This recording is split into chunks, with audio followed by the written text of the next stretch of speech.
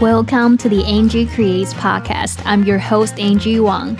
In this podcast, I interview curious humans on how they become the most alive versions of themselves through creative expressions like movement, art, and writing. 欢迎来到 Angie Creates， 我是你的主持人安吉。在这个节目呢，我喜欢和来宾们聊聊关于数位游牧、写作、艺术和身体训练的不同主题，探索如何活出最精彩的人生。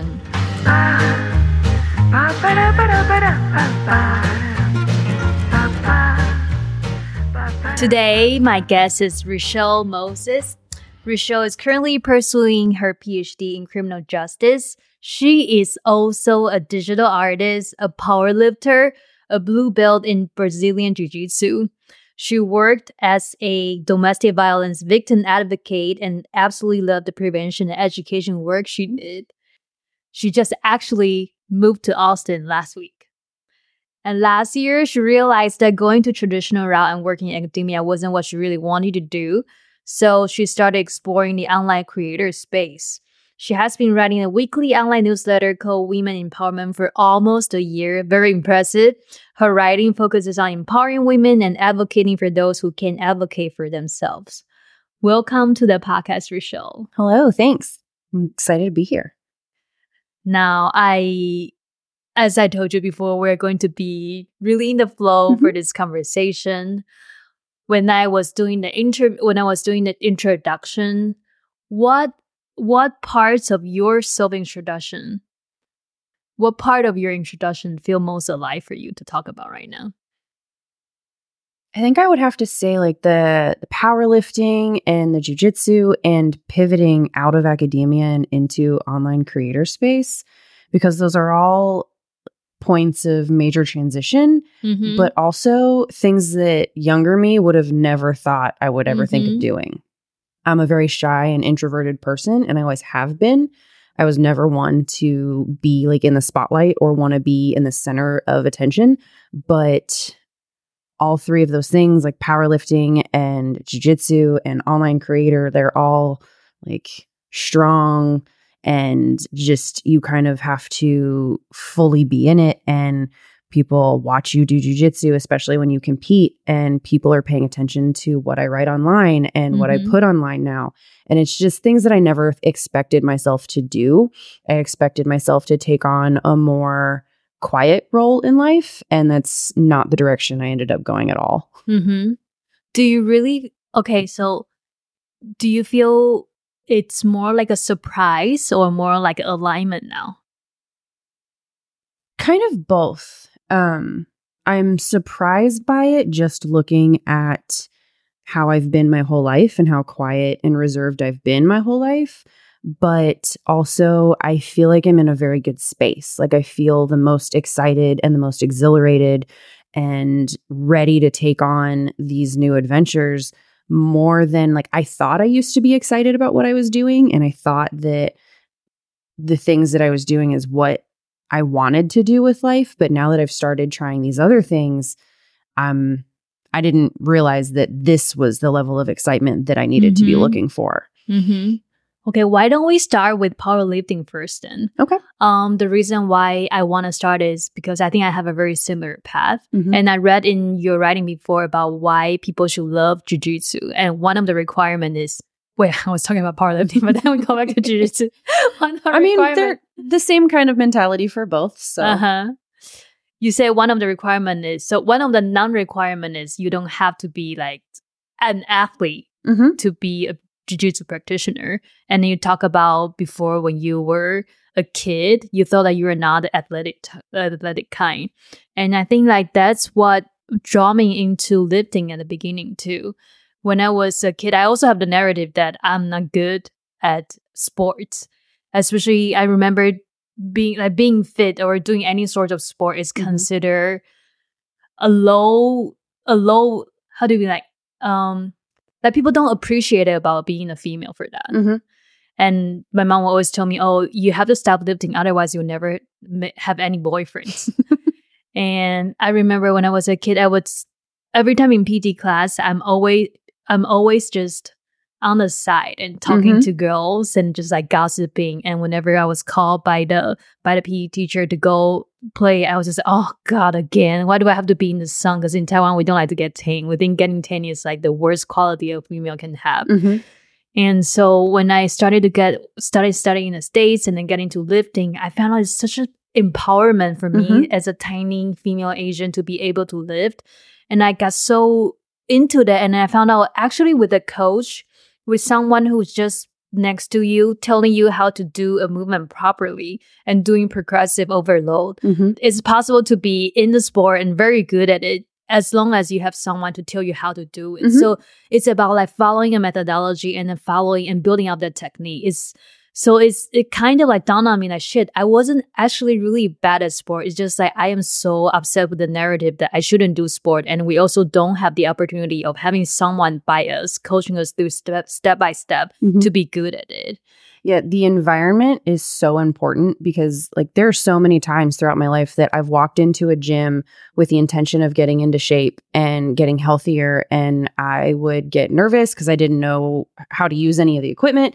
I didn't know what specific exercises were good for what I was trying to accomplish. So I would end up walking on a treadmill for 15, 20 minutes and then leaving and going home.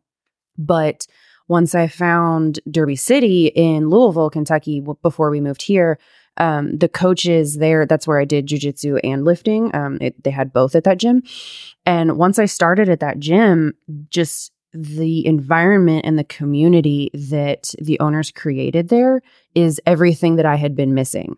For powerlifting, I had an amazing coach who basically he would just show me how to do a lift and I would do it just how he showed me to. If he needed to correct something, he would correct it really quick. And I'm a really good student, so it wasn't hard for him to correct what needed to be corrected, and it wasn't hard for me to take that instruction.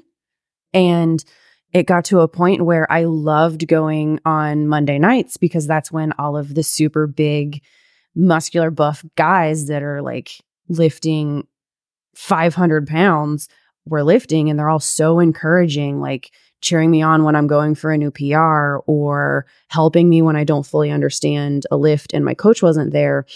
That didn't scare me anymore because anyone there was super supportive and super encouraging. And the same was true for jujitsu.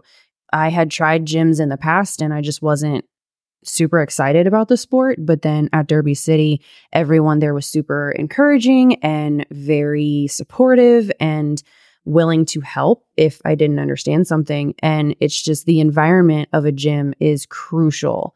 And finding your people is super important. And understanding that if this gym and this coach doesn't work, it's okay to try other ones. It's okay to move on until like you're the one that is trying to improve yourself, right? So finding that environment that works for you, because that gym might not be what someone else is looking for. So just finding the gym that works best for you and is what you are looking for is so important to your success as a lifter, because I'm not an athletic human. Like I failed 8th grade gym because I refused to change for class. So I never wanted to participate in sports. I quit ballet. I quit swimming. I quit all of the sports my mom tried to get me into. And I've been overweight most of my life, but lifting, I'm good at. I'm good at powerlifting. I can deadlift no problem. Jiu-jitsu, I play the sport how it works for my body, because jiu-jitsu is very individualized and you can do the sport however you need to and however your body needs you to. So just finding those things that are exactly what you need and how you need them to be. I think you mentioned one thing super important, that you wanted to go into at a time where there will be other dudes lifting super heavy and also cheering for you. And I think for me, I was just also, at first I was lifting just for shapes. But I met this group of people where I just enjoy hanging out and lifting with them so much. And they cheer for me. They encourage me to go on a higher goal when I wanted to give up. And that is so important for me, because if it just, I remember a professor said to me, she worked on a project of like researching into the gender space in gyms, in sports. And then she said that a lot of times who can use what spaces in the gym is already predetermined. Meaning like who can use the squat machine, who can use the free weight, who is considered legitimate, quote unquote, to be using whatever equipment is in the gym. And so that made people who are not qualified in the societal expectation to be in that area scared as hell to go into that area. And that reinforced them to only be using a certain type of machine. And then so it's like a vicious cycle. And for me, yes, there are times where I will intentionally go into the gym, do things that a tiny, skinny Asian girl shouldn't be doing just to be rebellious. But I wouldn't be going on that road for so long if I never find the group of people that supported me. And even helping me like get past that self-doubt, because there was one time I was trying to increase my deadlift PR and I had tried the lift once and couldn't get the bar up. I tried the lift twice. I couldn't get the bar up. So I walked over to one of the guys at the gym. He's the MMA coach there, Ben. And I was like, hey, Ben, I'm trying to get this deadlift PR up. I failed twice, but I really think I can do it. Can you be my hype person? Can you just push me through that lift? And he turned on a highly energetic song and was just in my corner, and I was able to successfully get that PR up. And he didn't even bat an eye. He didn't even like think twice about helping me. He was just like, yeah, let's do it. And so just finding your people will help you get to where you want to go. And you mentioned finding a coach that is suitable for you. I think that one is super important too, because I feel like people didn't realize or people realized but didn't verbalize that how lifting can be such a vulnerable experience too.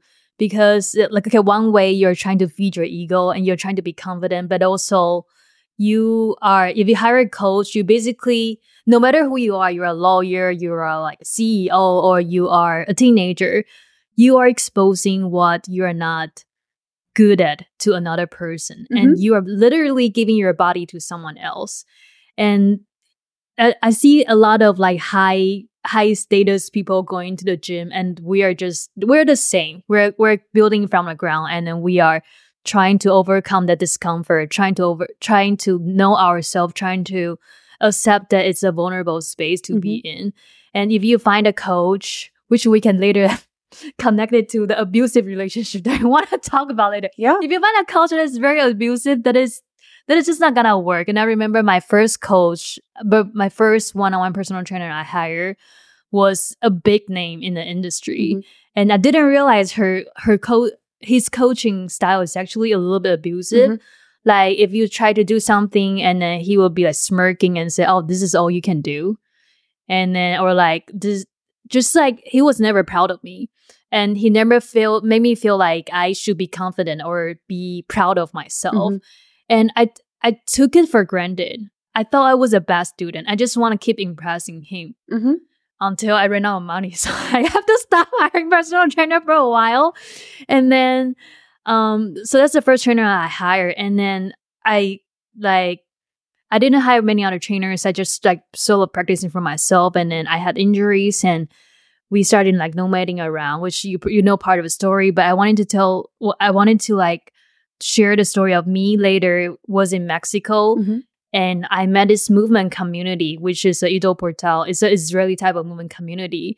And I was just shocked by how they treat their students. I wouldn't tell clients because I feel like they don't treat them as like monetary income. They treat them as human, as part of the friend, the family, a community. Every time we met, it's a big hug. And then it's only like cheering about like how good we are and how much improvement we made. And then we lived and then we play movement in a way that it's not we know it's not a competition in between us. And we just like so happy when we ever see the other person improve, and then we play with kids together. And that make adults super humble too, because kids, they can be really lifting super heavy and they're so mobile, so agile. And so that totally just made me realize I was looking for a coaching relationship like this for a long time. And I want someone to be proud of me. And I want to be working out in a community where we are cheering for each other instead of thinking the other person as our competitor. Yeah, there's a really big difference between a coach who pushes you to be better than you were the day before and push you to the limits they know that you can reach, and a coach that constantly puts you down, like you said, saying that's all you can do. And that's not the way a coach should be. A coach should be supportive, but push you to reach those limits that they can see inside you. Because we all think that we're not as good as we can be. It's always external opinions, and it's always other people around us in our circle that can see where we can get to. They always think that we can get further than we can. And there's such a difference in a supportive yet just a supportive coach that pushes you and an abusive coach. And it's really hard to find that line. Mm-hmm. I want to talk about jujitsu. Mm-hmm. So you said that your gym offer both sports in the gym, but what made you interested in jujitsu and wanted to try it in the first place? Corey, my boyfriend, he was, I believe, a blue belt. So in jujitsu, the belt ranks, you start as a white belt, and then it's usually 2 to 3-ish years between each belt level, depending on your gym and how you're training. But then it goes, you start at white, and then it's a blue belt, then a purple belt, then a brown belt, and a black belt. There are a couple other belts past black belt, but it's very hard to achieve those. And it's a small percentage of the population that actually gets to that point. But I met Corey, and he was a blue belt, and he told me I should try out this sport because he thought it'd be something that I could get into. And I tried it. I trained for about 8 months, and I just wasn't really invested in it. I had a lot of like chronic pain stuff going on that I hadn't figured out yet. So I wasn't having fun when I did it. But then I took a few years off. I got the chronic pain stuff figured out. And so I tried again when we moved to Kentucky, and I immediately fell in love. I realized that my body, even though it's not what society says is in shape, it's not like, I'm not a thin person, I'm not athletic, as I said before, but I can still do jujitsu, and I can still do it well. And so I immediately fell in love with it. Plus, it just, the mentality of jujitsu is like, it's so empowering. A lot of women start training jujitsu for the self-defense aspect, to help build their confidence when they're walking down the street by themselves or recovering from an abusive relationship or something like that. And it just really helps build that self-confidence. Like, one, I'm capable of doing things that I didn't think I was capable of doing. But two, if need be, I could protect myself. And I just never quit. Mm-hmm. I remember going on like a jujitsu, like a self-defense workshop using jujitsu in Mexico. And the coach was telling me that for some women, they're there to learn self-defense because what if? And there are a lot of things that could happen if you walk on the beach at night. And some women really went there because they were victims of sexual violence. And I was really shocked, actually. But could you tell us more about what is jiu-jitsu? Because I have one workshop experience, and I feel like I still couldn't quite comprehend. I know I see people like wrestling with each other, but is it more about the technique, or is it more about what is it? Technique's a really big part of it. So jiu-jitsu was originally created by the Gracie family, and one of the Gracie family members, he was a smaller framed individual. He was shorter, he was thinner, he had shorter limbs, and so he was trying this sport, but it was interesting because he wasn't a size that you would think would be successful in a combat sport.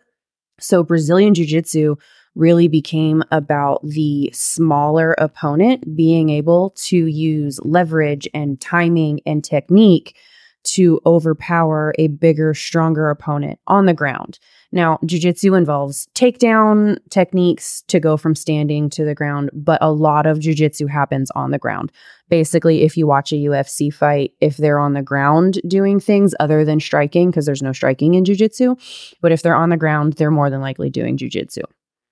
So it's all about the smaller person being able to overpower a bigger opponent using those things like timing and technique. So it's really beneficial to women because women tend to be smaller framed and less physically strong, just physiologically, than males. So it's really good for women to learn jujitsu because they're able to learn that leverage, learn that timing, and learn that technique. It's a lot of like joint manipulation and weight distribution, like knocking your opponent off balance and things like that. So it's mainly built for the smaller person. Let's put into like an even more real example. Say you are in a practice session and then the other person was putting you on the ground. What are the analysis process going through in your head? It depends on how they have you on the ground. Like if you're just laying on the ground and they are fully on top of you, that's called the mount position because they are just on top of you. It's using their center of gravity when it's off balance. Like if they're leaning too far to one side or the other, you can move your body in a way that pushes them further to that side. If they are in a different position, it's all about knocking them off balance and then almost taking their legs out from under them to kind of reverse it to where now you're on top. And it's mainly if someone's on top of you, it's all about knowing where their weight distribution is and knowing if they are off center and capitalizing on that. So for example, if without training jiu-jitsu and then someone like punched me and I was lying on the floor and the other person was trying to like go on top of me and the only thought I had in my head would be fuck off. But if I am a trained jiu-jitsu practitioner, I will be like, okay, where is his joint? Where is his thigh? How can I push him to the side? And how can I do this angle and go through that angle so I can get myself out of the situation and instead put him on the ground instead? Yep. A lot of times in jiu-jitsu, you want to keep your arms and legs in tight to your core. And so you could also look at where their arms are. Are their arms extended out? Because then you can take advantage of that and do an arm lock, which is basically just hyperextending their elbow or twisting their shoulder. And so just understanding where their body is in relation to yours and taking advantage of various things. I feel jiu-jitsu is a very intimate sport for me. And honestly, in that workshop, I felt super uncomfortable. I ended up never talking to the coach anymore in my life.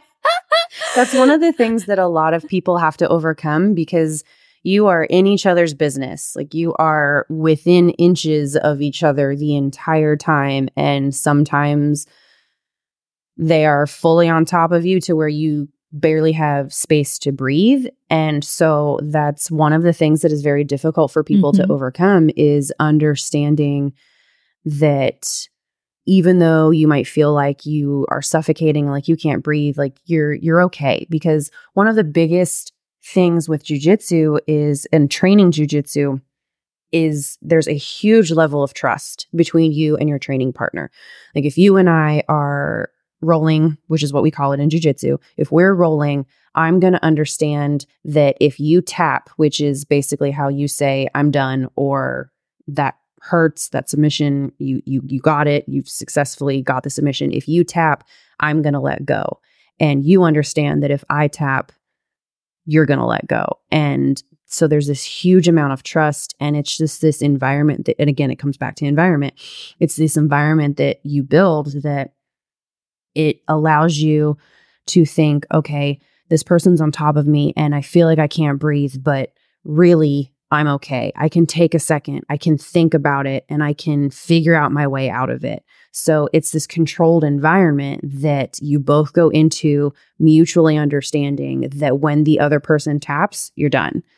And so it's controlling your breath, it's controlling your mindset. And honestly, when you're in the middle of a roll, you're more focused on, oh, this person's trying to choke me, or, oh, this person's trying to break my arm. They're not really, because again, it's a controlled environment, but, oh, this person's trying to submit me. You don't really have the mental space to think about how close in proximity you are. Like, you don't really have time to think of how uncomfortable it is that you're in there just very close to them, and they like, it's just, there's no personal space in jiu-jitsu. But when you're in that moment of rolling, you're more focused on your goal of escaping or submitting than you are of, oh, I'm very close to this person. You have other goals, and it's understood that the person you're rolling with isn't trying to do anything inappropriate. Obviously, there are situations where that happens in jiu-jitsu gyms, but for the most part, jiu-jitsu gyms are a very positive environment, and it's just, you understand the purpose of what you're doing. Mm-hmm. So I imagine jiu-jitsu community is a community based on high trust and also know how to draw boundaries. Oh yeah, for sure. The relationships you build with your training partners are unmatched. Like, there's so much trust and so much vulnerability because you're constantly putting yourself in a situation where you could lose, and you're going to lose jiu-jitsu more than you win jiu-jitsu. So what does that mean?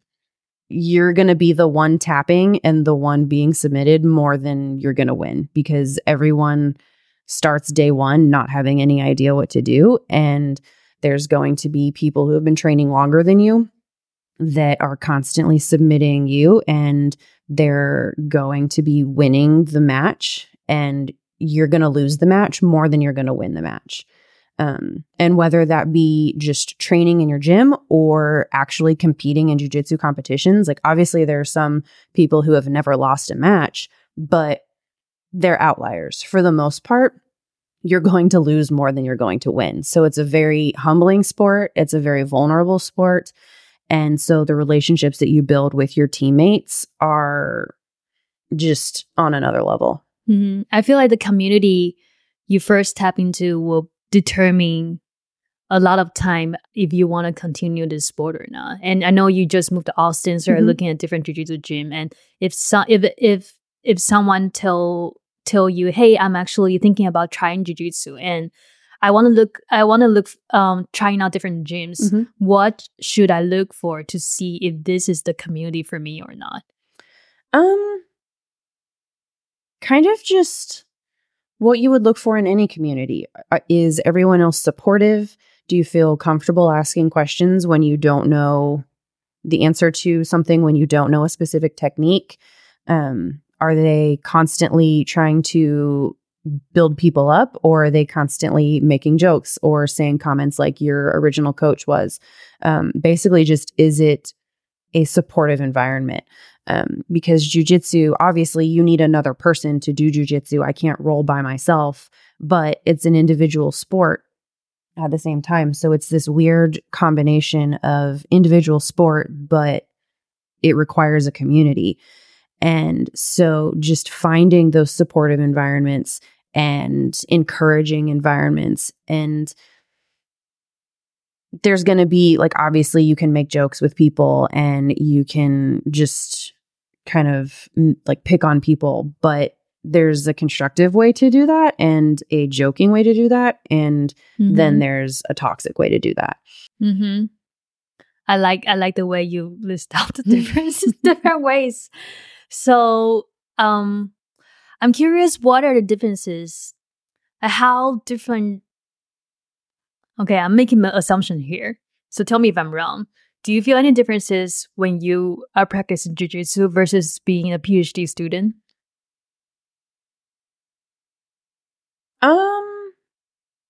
It depends what you're referring to. So go ahead. Yeah, sorry. Yeah, I'm guessing I'm coming from thinking about my own experiences. When I was a corporate worker, I feel powerless. I couldn't really decide what I want to do. So like, I'm just like going there and feel my responsibility, earn my paycheck and go back home. But going back home, I become a powerful female. Like, I decide my life. I decide I want to step into the gym, and I feel powerful after leaving the gym. And I feel like I own the aliveness that I want to have. And so there was a day and night for me as a corporate employee and a lifter. And so I wonder, what is that for you as a PhD student and a jiu-jitsu or powerlifter. Yeah, I guess that's there for me too, because with academia, the school that you're a part of basically gives you restrictions on what you can research, how you can research. And like sometimes a research project you're doing could be funded by a grant, and the grant pretty much tells you what you can and can't do and how you can and can't do it. And all of those things are in place for a reason, but it kind of makes me feel really restricted because I have to do it the way the school wants me to do it, or I have to do it the way that the various points of red tape say I have to do it. But in a gym, I can go and say, okay, tonight when I go to jiu-jitsu class, I'm going to focus on position. So I'm going to try to get on top and I'm going to try to hold my opponent there. I'm not going to work on submissions. I'm solely going to focus on control today. And I can decide that. And obviously I can't dictate how a roll's going to go because it's all in the moment and it depends on what my opponent's doing, but I can set my own goals for each individual class. And it's the same with lifting. If I go in and I say, well, I was supposed to deadlift today, but my knee's bothering me, so I don't really want to put that pressure on it. I don't really want to deadlift today, so I'll bench instead. I can alter things if I want to, and I can basically just do what feels right in the moment. And I get what you're saying when you say it's empowering, and like you feel like when you leave work, you are more empowered. You're an empowered female because you can make more of those decisions for yourself. And I think that's often how I feel with any job, which I think is why I'm steering more towards the creator world, is I can do things how I want to do them and not how I'm told I have to do them. So why did you choose to study PhD in criminal justice in the first place? That question goes back to before my PhD. So when I was an undergrad, when I was getting my bachelor's degree, I was in a relationship where both he and his parents essentially told me I wasn't smart enough to finish college, because I had said that I wanted to pick up a second major, because I started as psychology and I wanted to add criminal justice as a second major. And both him and his parents alluded to the fact that they didn't think I was smart enough to handle that kind of academic rigor and that kind of involved academic program. And so I wanted to prove them wrong, even after I ended that relationship. And so I was thinking to myself, again, even after that relationship ended, well, if they thought I couldn't even finish the first 4 years of college, I'm going to show them. I'm going to get my master's degree. And then when I got my master's degree, it was like, okay, well, if I can do that, and my mentors in my master's program think that I'm a good academic student and I'm a good researcher, I'm going to go get my PhD. So I didn't necessarily start grad school for the right reasons. I started it as kind of I'll show them, and I didn't really do it for myself. I did it because I wanted to prove a point. But that kind of helped expose me to the things that I realized that I really like doing. I really like doing research. I really like organization and helping other people. And so grad school taught me skills that I will use forever, but I didn't necessarily start grad school for the right reasons. Now, if you're asking why I specifically chose criminal justice, again, I started as a psychology student, and as part of the core curriculum, I had to take either Intro to Criminal Justice, Intro to Corrections, or Intro to Law. I wasn't interested in law. I didn't really know anything about Intro to Corrections, like jails and prisons. But I was like, okay, so I'll take Intro to Criminal Justice and just fill that requirement, no problem. The class was taught by a fantastic professor, and he just made it seem like the most interesting topic in the world. And very soon after, I made it my minor and then eventually made it my second major. And then when I went on to grad school, I wanted to focus more on the criminal justice than the psychology. So I kept going down that route. Mm-hmm. And when you are studying your PhD, you also work at a domestic violence shelter. I worked at the shelter before, like in between my bachelor's and my master's program. So when I finished my bachelor's degrees in 2014, and then I worked at a youth correctional facility for about a year. And then I transitioned to a part-time role at the domestic violence shelter. And then eventually that moved into a full-time position there. And I worked at the shelter for about 3 years, I think, before we moved away from West Virginia, because we lived in West Virginia at the time. And we moved to Tennessee so Corey could do his internship for his schooling. And when we moved to Tennessee is when I decided to go back to grad school and get my master's. And so I got my master's in Tennessee, and then we moved to Kentucky for my PhD. Mm-hmm. So when we were chatting, maybe last year or this year earlier, you said one of the things that you might want to consider doing is helping companies getting more educated on how to help their employees getting out of domestic violence, or even spotting which employees is suffering from domestic violence. Could you talk more about that? Yeah. So workplace violence and employees experiencing domestic violence is a really big deal, because one of the most common tactics that an abuser will use is keeping their partner from working or not allowing their partner to work. So they might hide the car keys so their partner can't leave for work on time, which then risks them getting fired or in trouble. And so just helping companies understand that not only is domestic violence an issue, but a lot of times abusers will use employment as a control tactic. So even if someone is experiencing a domestic violence situation, if they decide to report it to police or if they decide to file a protective order, that means that they have to go to court. And court only happens Monday through Friday during business hours. Court cases don't take place on the weekends or in the evenings.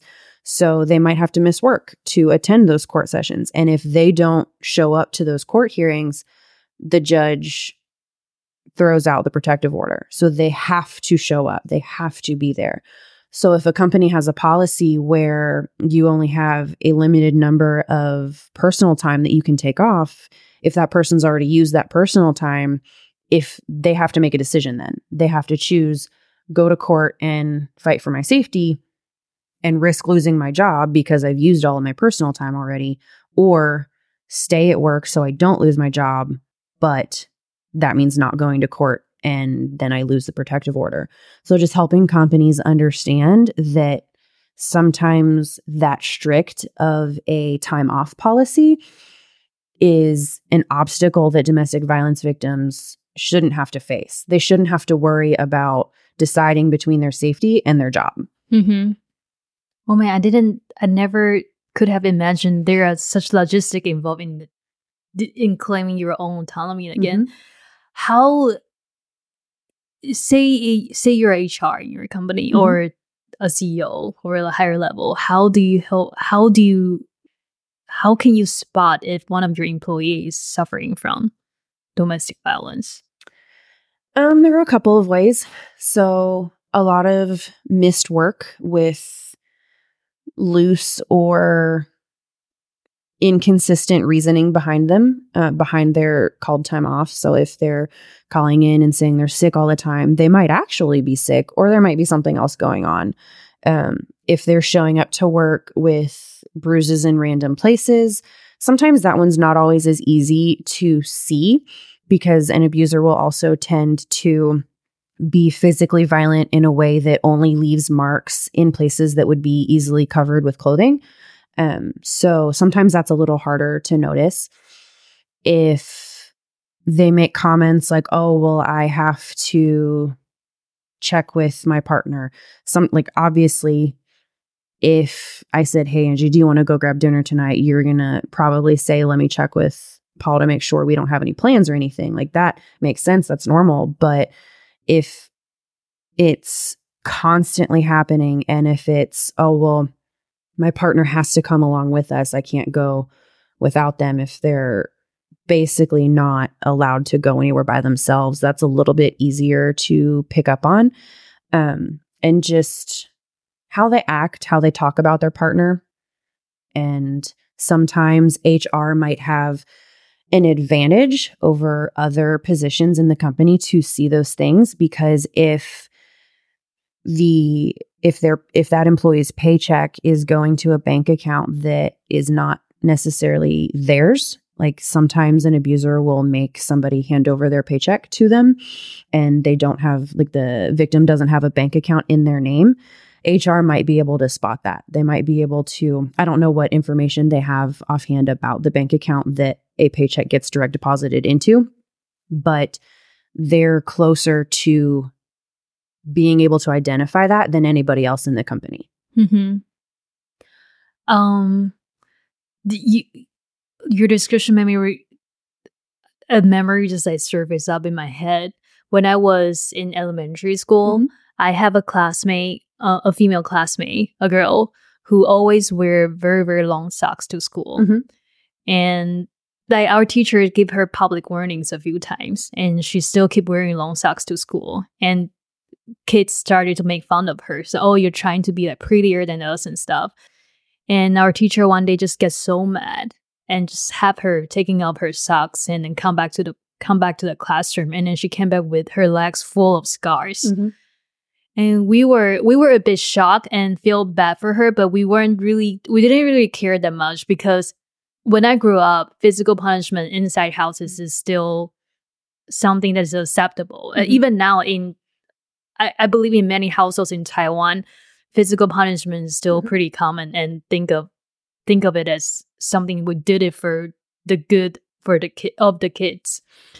And so, but now, like these days, like just now when you describe it, I was like, oh, holy shit, she was suffering from domestic violence, because those many scars it's definitely not acceptable.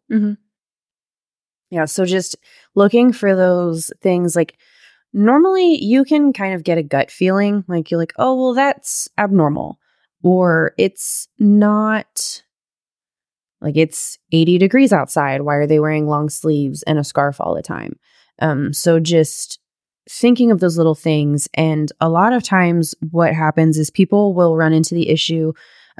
We call it the bystander effect in kind of my field, where if we see something happening, we think, oh, someone else is going to handle that. Someone else will do something about it. So I shouldn't. That's not my place. And while addressing domestic violence with somebody is a very delicate process, because their safety is involved, it's still something where we shouldn't necessarily think, oh, well, that's not my place to say something, or someone else will handle it. If you suspect something, then there are ways that you can try to figure out how to address it and how to make it apparent that you are someone they can turn to for help. So what I want to ask you more about the bystander effect and how to deal with that. So, for example, after study and living in the States for so many years, a lot of the things that is considered common or acceptable in Taiwan is unacceptable for me. And when I went back to Taiwan last year, for a few years ago, for example, we live in a apartment complex where in Taiwan you can basically hear whatever is going on in everyone's in everyone's household. And there is this famous household, which according to my mom, around 4 or 5 p.m., you will start to hear the mom screaming and the kids crying, and then a lot of things being thrown around and then just shouting and stuff. And at first I was like, oh, okay, that's common in Taiwan. But then when I was really physically there, I was like, holy shit, the kids, I cannot imagine what type of life they went through. So as I was about to take the call where you can call the front desk of the community so they can get involved. My mom said, what are you doing? Are you crazy? And I was like, wait, what if I call the police? What if I tell the front desk of the office of our community, and then they get involved, and then after they left, the kids get hit even harder. So I ended up didn't do anything, and I feel so bad for myself and for the kids. What do you think is a better way to handle this? And that's the trickiness of the situation most of the time is, so the most dangerous point in an abusive relationship is when the abused victim tries to leave or when intervention tries to happen. So sometimes when police are called, like you said, when police leave, it can be more violent and more deadly. And when the victim tries to leave their abuser, if their abuser manages to get them back, oftentimes that's a lot more dangerous for them because the abuser feels like they're losing the control that they worked so hard to maintain. And so I can't give any blanket advice that in every situation, this is what you should do, because every situation is unique. And the only expert in each situation is the victim that's experiencing the abuse. They're the only one that knows exactly what's going on, that knows exactly how their abuser will respond, and exactly what the safest option would be. It might be safest for that person to stay, and maybe it's not safe for them to try anything in the evening because their abuser's home, but maybe they have a better chance at leaving safely during the day because their abuser's at work. So it's really hard to answer that question, and I can't really give a good answer because each situation is different. But one thing people can do is anybody can call their local domestic violence shelter and just say, hey, I have this neighbor and this is what's going on. What are some things that I can do? How can I help? And so that way you're gaining information and you're figuring out what to do, but you're not necessarily involving the victim just yet. So if I hear that my neighbor there's constant fighting, like you said, things are being thrown across the room, I'm hearing kids crying, whatever, I could call a local shelter here and say, hey, I'm pretty sure my neighbor's experiencing domestic violence. I'm pretty sure her partner's abusing her. There are kids in the house. This is what I heard. What are some things that I can do? How can I help her or him and keep them safe? So that's probably my number one piece of advice. And that's the thing that everyone can do that would definitely help limit the amount of potential danger towards the victim, is not even involve them at first and I wouldn't say call the local police, because if the police are called, then they might have to come out, like they might be required to come out and investigate. But you can call your local domestic violence shelter and ask them for advice because they are not required to report it. Now, they might be required to report it if there are kids involved, because a lot of times abuse around children requires mandated reporting. But for the most part, you can call your local domestic violence shelter and get some answers there. Mm-hmm. Thank you. I want to talk about abusive relationship. Mm-hmm. Doesn't matter if it's physically abusive or verbally, just emotionally abusive. A lot of your writings in your newsletter talk about this in your previous abusive relationship, and then you also just talk about the crazy things that your ex-boyfriend's mom say to you. Could you share what happened in a degree that you feel comfortable with? Yeah. So when I was 15, right before I turned 16, I started dating this kid that I went to school with, and I thought he was the greatest person in the world. I thought he was extremely loving. His parents were very supportive of me and what I wanted to do. They were very friendly. But then slowly, I didn't even really realize what was going on until 5 years into the relationship. So I was with him throughout high school. I was with him through part of college. My mom and my brother had told me repeatedly throughout those 5 years that it wasn't a healthy relationship, that he was too controlling, but you're not going to listen to the people that are closest to you, especially when it's your mom telling you that you shouldn't date somebody. So I ignored them. And that relationship was not physically abusive. It was just controlling and emotionally abusive. Like at one point, I expressed that I wanted to get my PhD in psychology. I wanted to be a child psychologist. And his first response was, well, I guess I'll have to get a PhD in something because I can't have you have a higher degree than me. Oh my God, that's pretty straightforwardly craziness.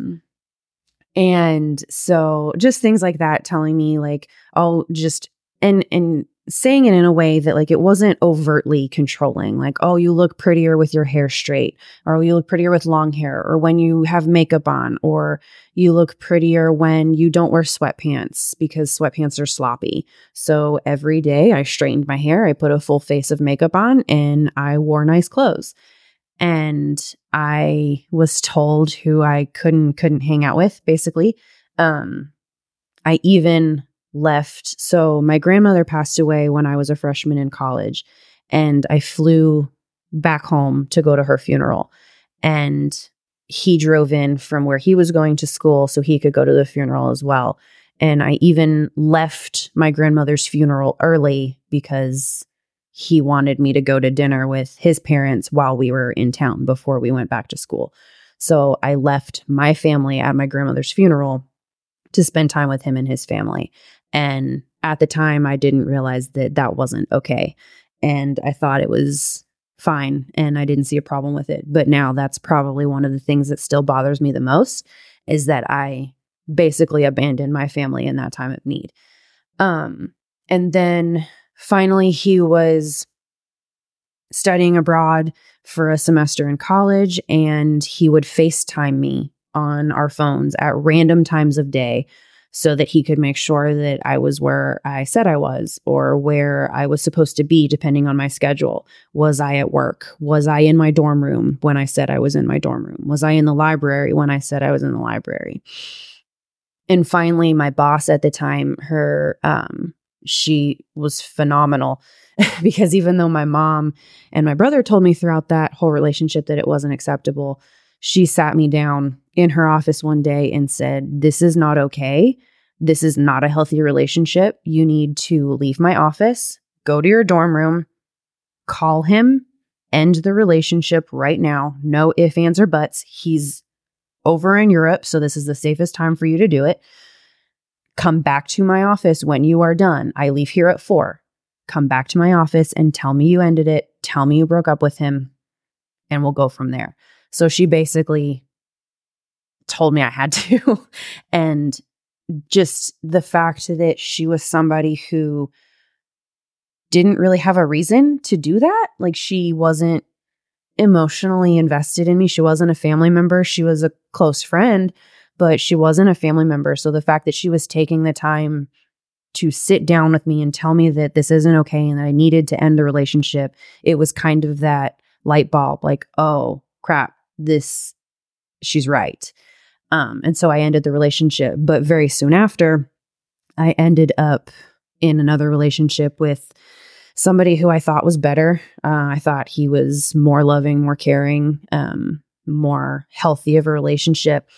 Thankfully, I was only in that relationship for a year because he ended up being a lot worse than the first partner. If I would have stayed in the second relationship much longer, it probably would have gotten physically violent. In that relationship, there was a lot of gaslighting, which is basically making you think you're going crazy, making you doubt yourself, making you question what you said or what happened. And there was a lot of gaslighting going on. And finally, there was one night where I asked him if he was cheating on me because I had pretty good evidence that he was. And he basically turned it around on me and accused me of being crazy and of cheating on him. And he ended up punching a hole, like a dent in the refrigerator or the wall or something in the kitchen next to me. And that was kind of like I'm in the same, if not worse situation as I was. So I kind of ended that relationship. I ended up going back to him a few times a little bit, but I moved out of that house, moved in to my own apartment, and started working on myself. I got a dog and it was just starting to rebuild myself, basically. Thank you for sharing your story. I think a lot of us who were in an abusive relationship at the moment, is really hard to realize that no matter what people told us. And I have a couple of experiences as well before I met my husband. And I remember like in those abusive relationships, it's like I am holding on to a life raft.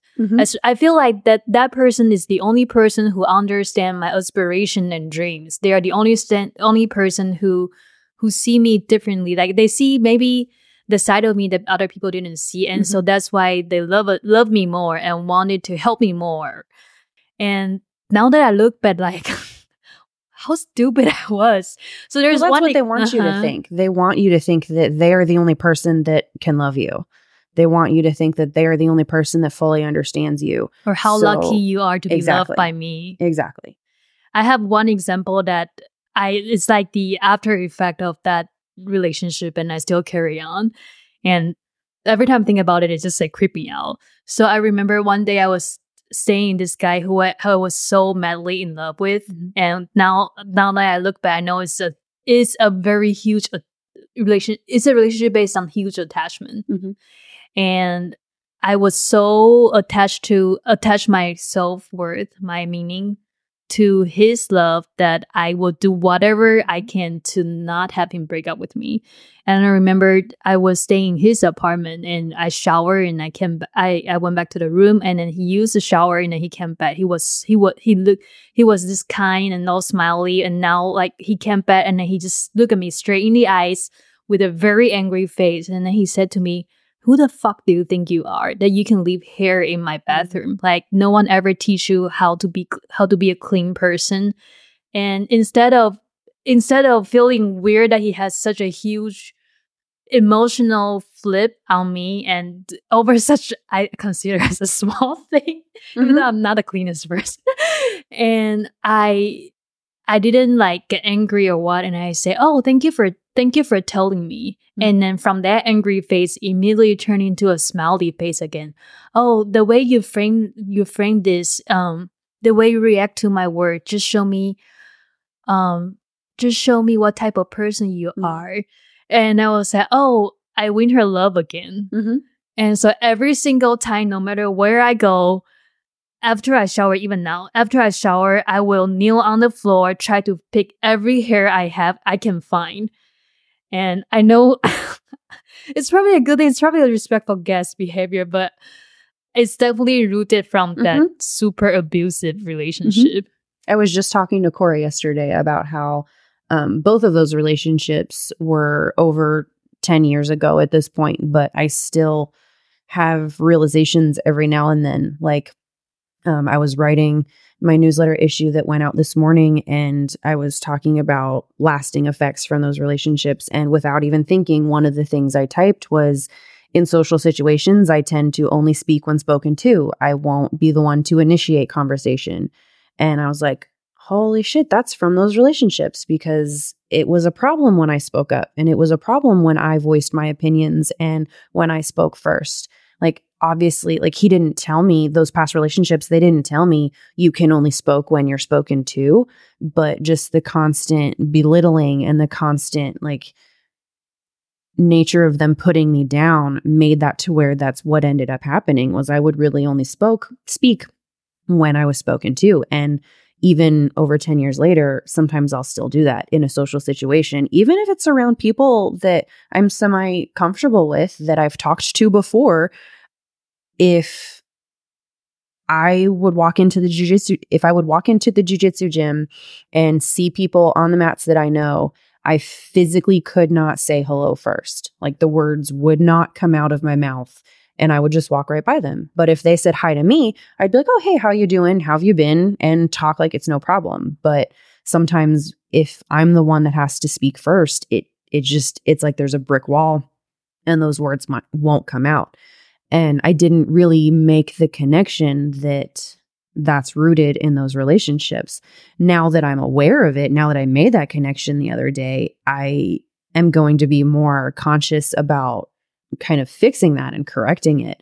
and trying to be a little bit more outspoken. But again, that was over a decade ago, and I'm still making new realizations and making new connections. It's funny, before this interview started, we were talking about, hey, Rychelle, we should talk about abusive relationship today. And then my husband, Paul, was like, it's so easy to be a loving husband. I just need to be a proper human being. And you think I'm awesome. It's really true. And especially, I've been so used to his awesomeness that I mostly forgot how awesome he was. But I remember the first year we were dating, I was so shocked by how nice a man can be. And before I met Paul, I really had this dream of being a digital nomad, but I didn't know. I mean, I kind of know how to because I read Tim Ferriss' 4-Hour Workweek. But the first time I really met a digital nomad in person is also on a dating app. And so I started dating this guy who was being nomad for a while. And I didn't realize he was being abusive at that time. And he was like, oh, you want to be a digital nomad? Let me help you. Give me your resume and I can walk you through it. And then during our appointment, like say, hey, we meet at a coffee shop. And at this point of time, and I walk into the coffee shop and I sit down at the same table, he will not look at me. He will keep working on his computer until maybe 30, 40 minutes later, and then lift her head up and then say, what's up? And I was like, what is going on? So for the first few times, it was like, maybe I'm just being too, sensitive. And then later I was just like, I feel like I'm not being treated properly. Like, why is my existence not acknowledged? And then I started to bring this up, and he was like, oh, you're being too sensitive and stuff. And I was like, no, I think that there are a lot of other evidence that you're not treating me right. And then he started to bring it out, oh, I think we should base our relationship on love and trust. And then the way you're behaving, just tell me that you're not loving enough. And said, maybe you're not smart enough to be a digital nomad. And I read that, I was like, fuck you.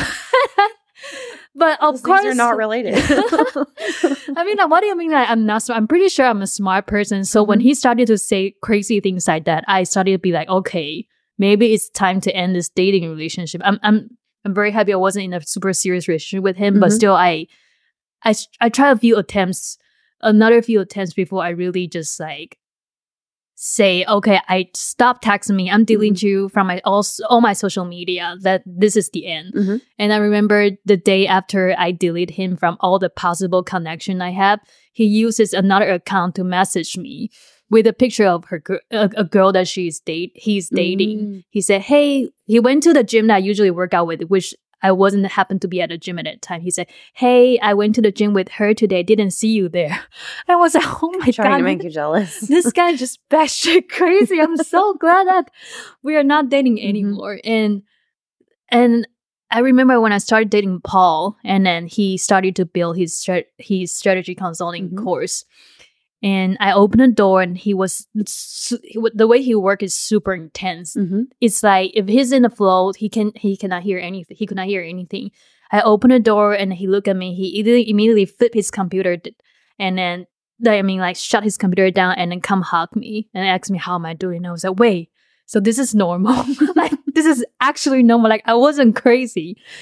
And I remember there was another day where we went on a trip, and in the morning, I wanted to go out for a walk, but I was so afraid that he will be mad at me because I wasn't allowed to go on a walk by myself when I was dating another guy.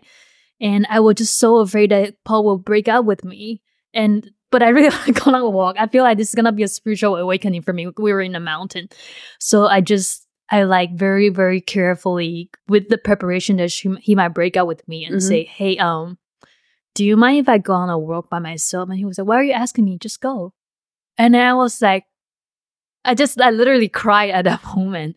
I think it's with those contrasts that I realized what type of abusive relationship I was in before. But man, it's really hard to realize when you are in an abusive relationship. So like now, as someone who moved past those experiences, what do you think, how would you tell people who are suspicious they are in an abusive relationship to find clues to spot the fact that they're actually in one? Honestly, it's similar to what I was saying about finding a gym.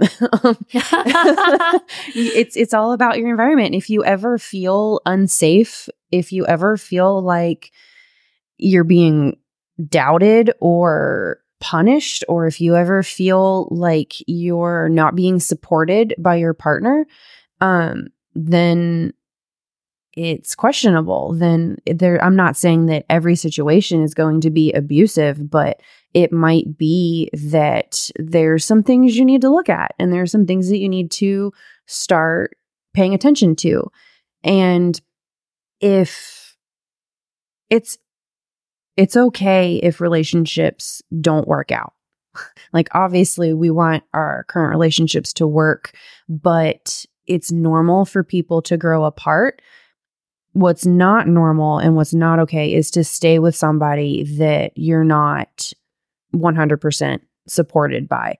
And obviously, if I say, hey, Corey, I'm going to quit my job and I'm going to quit everything in life, I'm going to sell all my belongings and I'm going to go to Europe and I'm going by myself, you're going to stay here and I'm just going to go on a backpacking trip solo.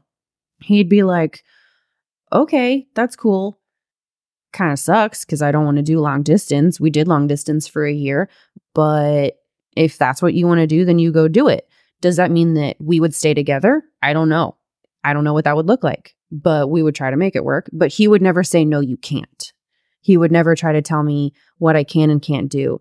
And that's obviously, I'm not going to quit everything and go backpack through Europe by myself. I would want him to go with me. But that's just an example that he wouldn't tell me I can't do it. He wouldn't tell me that I can't go hang out with Angie and get coffee with her. So just realizing that if your partner isn't supporting your goals and your dreams, even if your goals and your dreams change, then maybe there's something going on. Mm-hmm. Yeah, I will say, like, really trust your gut. Because I feel like there are many small moments that I feel like maybe the way I was treated was not right. But I choose to blindly believe in the side of the relationship that I want to believe in because I was so desperate to want to have that type of image of myself. And if I break up, then that perfect image of myself would never exist anymore. So how I like to look at it is your personal safety and well-being comes above all else. So if there's ever a point in your relationship or in your environment, and this goes for anything, right? It's not just your relationship with your intimate partner, but it could be a relationship with a family member or relationships with friends or a workplace environment. It's basically anything that you're involved in with life. If there's ever a point where you feel like your safety is being put at risk, then move on from that thing, move away from that thing. There's an author named Gavin DeBecker, and he owns this huge security firm, and he wrote a book called The Gift of Fear. And he does a really good job of highlighting how you should pay attention to your gut feelings. And he said something in a podcast interview that I listened to not too long ago, where he basically said, other people's feelings aren't worth your safety, is what I got out of it. So if I, as a female, if I'm waiting for an elevator by myself and the elevator door opens and there's somebody already on the elevator that I get a bad feeling about, basically society almost teaches us that we should push that feeling down and get on the elevator anyways, because we might hurt the person's feeling if we say, I'll wait for the next one. That person's feelings mean nothing compared to my personal safety. So Gavin DeBecker talks about how you shouldn't get on an elevator, which is basically a soundproof steel box, with someone that you get a bad feeling with just because you might hurt their feelings if you say, I'll wait for the next one. So just keeping that in mind, that your personal safety and your personal well-being and your happiness comes above all else. Aside from, like, on the safety level, I don't know if you have the same feeling. I feel like I'm getting better at saying no and setting boundary. And it's because I'm currently in a relationship with my husband where I feel safe after so many times of being afraid to say no and losing the relationship, and then turning out the other person was always rooting for us and happy for us and cheering for us, that I realized saying no is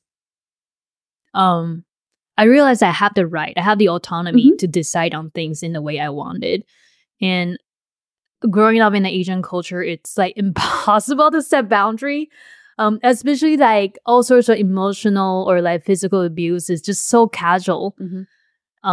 So casual in Taiwan, the way I grew up. And I think that's maybe how I rationalize those abusive relationships, because I was treated like this by my parents anyway. And it's only like with Paul that I realized this is not okay to treat someone or being treated like that. And it's okay to say no and set boundaries with other people. And yeah, I don't have an and after this. No, I agree. Like setting and maintaining personal boundaries is something that those relationships really helped me build and create, because like you, like I basically did whatever they wanted me to and whatever they told me to do. So I didn't have those personal boundaries. I didn't know how to say no. I didn't know how to say, well, I don't like that, or I don't want that, or I'd rather do this instead. And it took a while, kind of like how you said when Paul got up and hugged you, you cried, and when he said you like don't have to ask to go on a walk, like those were things that I experienced too. And it's kind of weird how we had very similar situations. Like I would constantly ask Corey, is it okay if I go hang out with my friends? Or is it okay if I do this? Or do you like this shirt before I buy it? And he'd say, I don't care. Do what you want. Like, it's fine. Wear what you want. Cut all your hair off. I don't care. That's hard. It was almost jarring to experience because it wasn't what I was used to. But having those more positive experiences with Corey has really helped me be like, okay, well, I can make my own decisions. Like, I don't have to ask anybody's permission.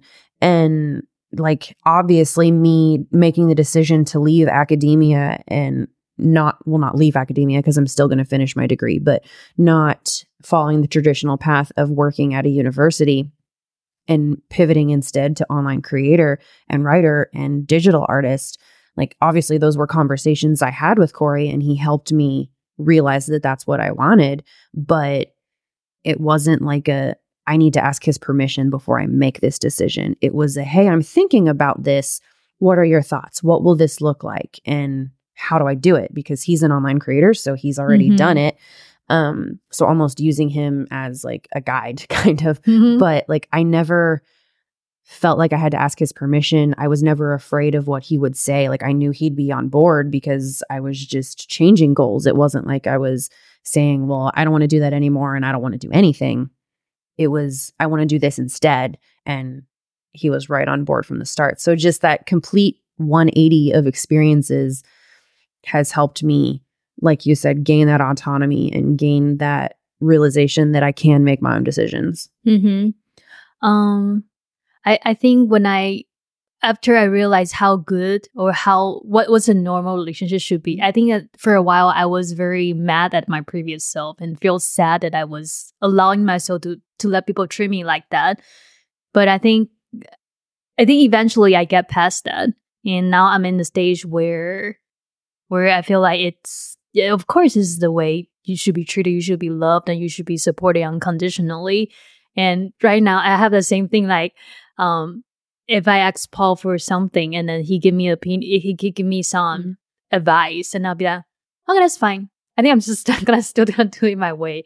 Like I feel so it's funny and it's kind of annoying to him, but I feel like just show how much progress I've made. That I'm not afraid of saying no to something just because I'm so afraid of losing the relationship, because I know whatever I make, he's not gonna leave me, and he loves me unconditionally. I completely understand that. Like sometimes my level of independence is problematic and gives me obstacles that are unnecessary simply because I don't want to ask for help, because I want to keep that independence.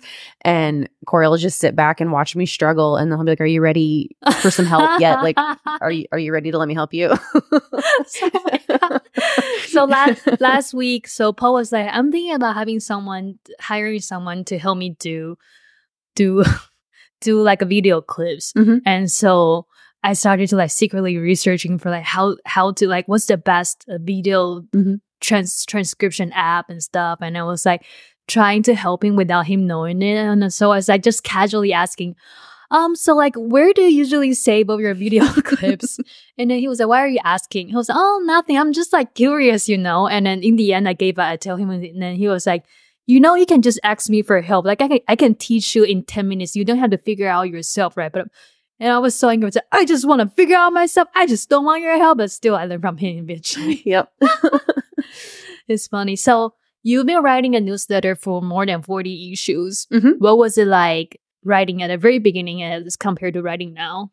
Well, Corey had been telling me that I should write online for a long time, way longer than I was on board for, because I still have those moments of self-doubt where I don't think I'm good enough or I don't think I have enough important things to say. So I was like, no, later, like when we get more settled in a house, when we move next time, because my computer setup isn't ideal right now, or when I'm done with school. I was always coming up with a let's wait kind of situation. But then finally I was like, all right, well, I'll go on Substack and I'll make an account and I'll at least get that started. But I guess part of the process of making an account on Substack is like one of the steps is to publish your first issue. And so I was going through making the account. I had signed up and then was like, all right, time to write your first post. And I was like, oh, well, I guess we're starting today. And so thankfully I have Corey because he's an online creator and he's a psychologist. So it's really easy for me to bounce ideas off of him. I don't know that I would be as willing to dive into this creator space if it weren't for him also being a creator, because sometimes the unknown scares me and keeps me from doing things. But so I just started writing once a week and writing about things that have helped me feel more empowered, whether that be jujitsu or honestly, stoicism's really helped me a lot, and mindfulness and other things like those. And basically just what I'm thinking about in that current moment, what I'm trying to work through, what I'm trying to process, or what has helped me in the past. Because with those abusive relationships, I want to be the person that I didn't have. I want to be the support. I want to be the person that helps other people who are in those situations realize they're in those situations before it's too late or before they're in them for too long. So basically, I want to be the person that I needed most when I was in those relationships. And I think writing online, basically, it goes back to being able to do things how I want to do them and helping as many people as I can. Because in academia, I can do all of the research on domestic violence and sexual assault and dating violence and all of these things. But anything that gets published is going to be behind the paywall of an academic journal. So people would have to pay to read that research. People would have to pay to see how what I'm researching can be applied. And some people aren't comfortable reaching out to domestic violence shelters. Some people can't stay at domestic violence shelters for one reason or another. So I want to write and put things out into the world so that I can help as many people as possible, because domestic violence can affect anybody of any socioeconomic status, of any cultural background, of any gender, whatever, but it disproportionately affects people who are in poverty and who are of lower socioeconomic status. So these are the people that aren't going to pay to read an academic journal. They're not going to be able to buy a book at a bookstore necessarily because they're worried about finding their next meal or feeding their kids or finding a place to live. So if I can put free content out into the world that can potentially help people that were in similar situations that I was in, especially teenagers, then my job's done. Because even with teenagers, like, they're just learning how to date. They don't know what a healthy relationship means. A lot of times it's really easy to confuse relationships that are or behaviors that are controlling as relationships that are caring and loving. And so just helping teenagers understand that and learn the difference between a healthy relationship and an abusive relationship really already helps me. That's my goal, is to get that information out into the world. You share in one of our breakout room on Zoom that your long-term goal. Can I share that? Absolutely. Your long-term goals are a book Mhm. for adults and a children's book. Mhm. Could you talk more about them? Yeah. So the book for adults that I would love to write is basically, it's a working title, but what keeps coming to my mind is basically the ultimate guide to understanding domestic violence. So it's a very nuanced thing and a very, like I said, individualized thing to experience. So if I can put as much information into one space, and obviously that would be something that like would be in a bookstore or people would buy, but I'm not going to make it like it'd still be accessible to the general public. But that one is a little bit further down the line. The first thing that I want to work on is a children's book. And on one of our many drives from Kentucky to Texas, in the process of the move, Corey and I were talking through this idea. And basically, so when I worked at the domestic violence shelter, the main job of everybody else was to make sure that the adult residents in the shelter had all of their needs met. My job, I was the services coordinator. My job was to make sure that any kids that came to the shelter with those adults had their needs met. So I would help the parents enroll their kids in school if they had to change schools. I would help them make sure they had food stamps for their kids and had a car seat if they needed it. And I would work on cultivating all of these relationships with these community organizations that were focused on kids. And then within the shelter, I would ask the kids how their day is going, how school was. I would build relationships with the kids just because their entire lives got changed. Like they don't necessarily understand why they can't go home anymore, why the police were at their house and now they're in the shelter under a roof with complete strangers in the next room, and why they can't see their other parent anymore. And it's really hard for the parent that experienced domestic violence to explain that because they're trying to process it themselves. So I would love to write a children's book that basically explains why they can't go home anymore, what's going on, and frame it in a way that it seems really crappy right now. And it seems like your world is ending right now. And like it's the worst thing you could ever experience. But really, it's the first step to a more positive life and a happier life and a safer life. And whether it be something that a child can read on their own or something that the parent could read to their child and let it be a conversation starter between that parent and their kid so that they can better understand what's going on and not feel as lost. Because a lot of times kids will think that they did something wrong and it's their fault that they are at this shelter and that they can't go home anymore. But ideally, this book would be the thing that helps them realize that everything's going to be okay. We are very looking forward to reading the books, Rychelle. It'll be a minute before they're out, but I'm working on it. So now you've moved to Austin. What are your dreams and hopes for your recently newly started life? Oh, so many. Obviously, just keep creating, keep writing online, putting out resources, sharing my knowledge both personally and professionally, and just helping as many people as I can. Like you said in my intro, my main goal is to just advocate for people and help people who can't do those things for themselves. So being their voice, being their guiding light, that's really all I want to do. And I don't know what all that will look like. There's definitely things on the horizon that I'm still exploring and trying to figure out how I want to do it. But I'm really excited to figure it out, and we'll see what happens. Mm-hmm. In addition to the things we chatted about today, writings and then her experiences on domestic violence prevention, Rychelle is also an amazing digital artist. She has amazing stickers, and then you can also check out her portfolio in our show notes. And thank you so much, Rychelle, for our conversations today. Thanks for having me. It was a lot of fun.